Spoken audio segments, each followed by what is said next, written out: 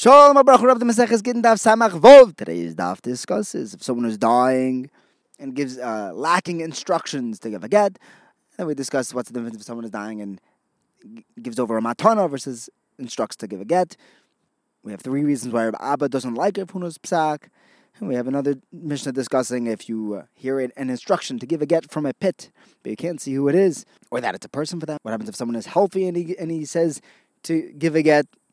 If he jumps off a roof afterwards, what happens if someone gives an instruction to give a get, but we don't know whether it was to the father or the son? Can we assume that he gave it? He wants the son to be the shliach.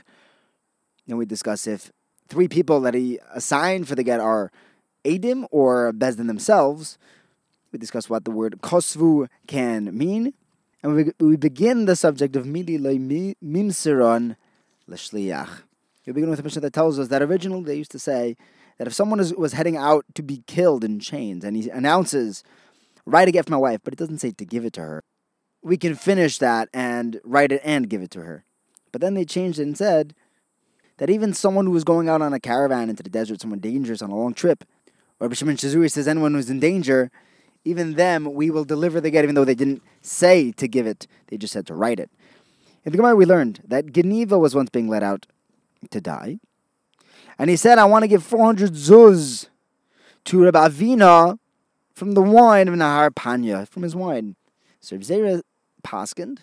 He said that Rabbi Avina should go grab a basket and bring Rabbi Avina this money, this wine, because of Rav Huna's psak. Because Rav Huna said that a get is the same thing as a matana, halachically. Just in two ways. Number one, just like a matana that's given by someone who's dying. If he becomes healed, it's no longer matana, it goes back to the dying person. So to buy a get, if a person's dying and then he gets better, he gets healed or saved, then get is null and void. And the second comparison he gives is that just like buy a get, even though he doesn't explain and elaborate on what his instructions are, but he says, kosvu, I want you to write it for my wife, that's enough. Even though he didn't say to give it, we still give it. The same would apply by a matana. Now, Rabbi Abba has three problems with this comparison of getting matana. First, he says, hold on, by matana, you could give a gift after the person dies. A get is only while he's alive. How are you saying they're the same? The Gemara says, well, hold on a second. A matana you have after death. But get, we don't have a get. A person can give a get once he's dead. So Rabbi Abba asks him somewhere else. He says, how could you compare matana and a get? By matana, given by someone who's dying, is shchiv meira. We only finish his sentences and make it go through, even though he didn't give a full tzavah, when he's giving away all of his money. It's a full matana. But if he's only giving away some, you need a kinyan.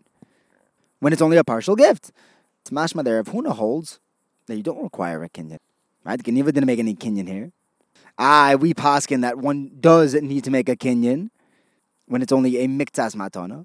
The Gemara answers that here it's different because the reason why he's giving this matana, these 400 zuz, was because he was dying.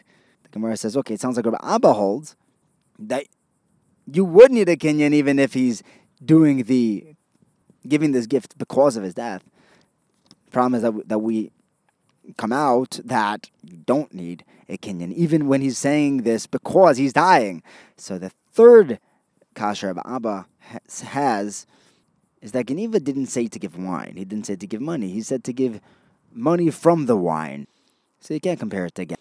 The other Tana would say that he only said to give the money from wine so that the Yerushim can't claim anything from Ravina if the value of the wine changes or it's lost.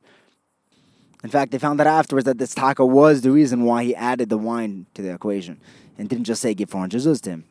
In the next Mishnah, we learned that if someone was thrown into a pit and you hear him yelling to write a get to his wife, not only do you write it, but you also give it. The Rimagash says even if you don't know who it is, but you recognize his voice, that could be enough. Others say that he has to identify himself. In the Gemara, we say, hold on, how do we know that there's even a person there? Maybe it's just a shade who's trying to get this couple divorced. Rav Yehuda says, no, you see the image of a person. Oh, but shadim could do that. No, you see the shadow. Well, shadim could also have a shadow. Yeah, but they can't have the shadow of a shadow, that like lighter section of the shadow. How do you know they can't? Rav Chanina says that my son Yonasan knows everything about shadim. He told me that shadim cannot have a shadow of a shadow. The Gemara says, okay, forget shadim. Maybe there's someone down there, a tzara, who wants to cause trouble for this wife. It could be a mother-in-law, a co-wife.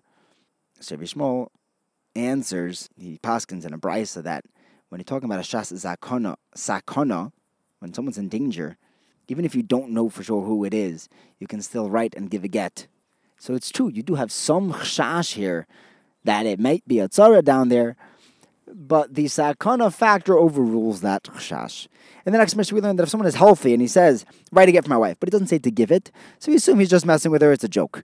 There was a story where there was an individual who said to write a get for his wife without saying to give it, and then he went up onto the roof and fell off and died. So Shimon Gamliel said, you have to find out what the situation was. If he jumped to his death, then it's a good get. And he was clearly saying to give the get because he knew he was going to die. But if the wind pushed him off, then it's not a good get. He didn't say to deliver it. The Gemara points out that it seems like we have a Maisa Lister. The story is saying that the husband isn't just making a joke. The Gemara says, well, we left out a little bit of the Mishnah. We said that normally he's making a joke unless the end of the story proves that he wasn't joking. For example, in our story, when he fell off, if he had jumped, you see that when he said to write the get, he meant to give it to her, and it wasn't a joke at all. The Gemara brings another story of someone who walked into shul, and he saw 3 people there. He saw a Rebbe learning with his son, and this other guy was over there. And he said, I want 2 of you to write a get for my wife.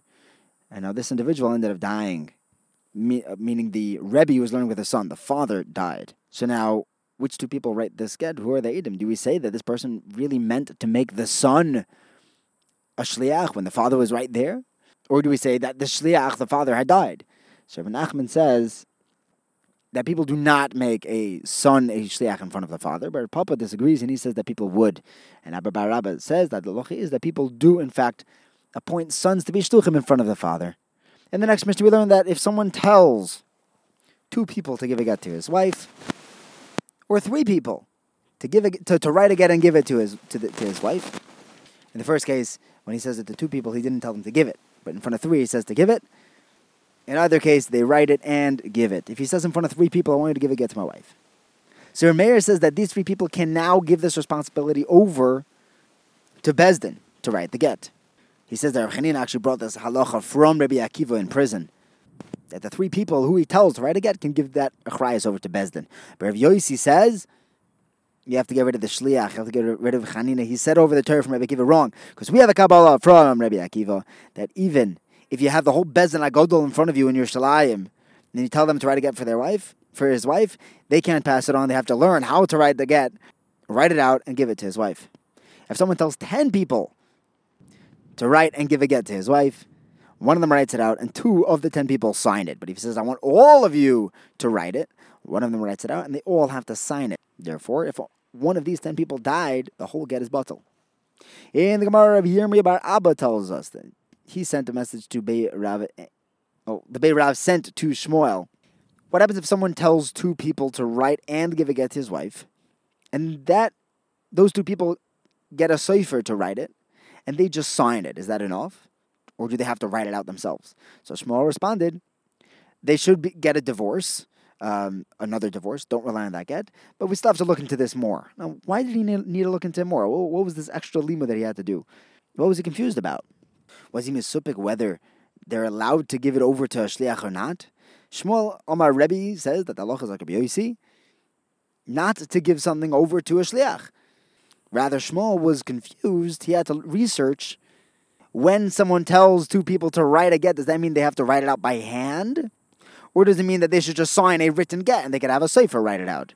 So the Gemara says, why don't we answer from a Mishnah that said that if someone tells 2 people to write a get to give a get to his wife, or 3 people to write and give a get to his wife, they have to write it out and give it to her. You see that they themselves need to write it.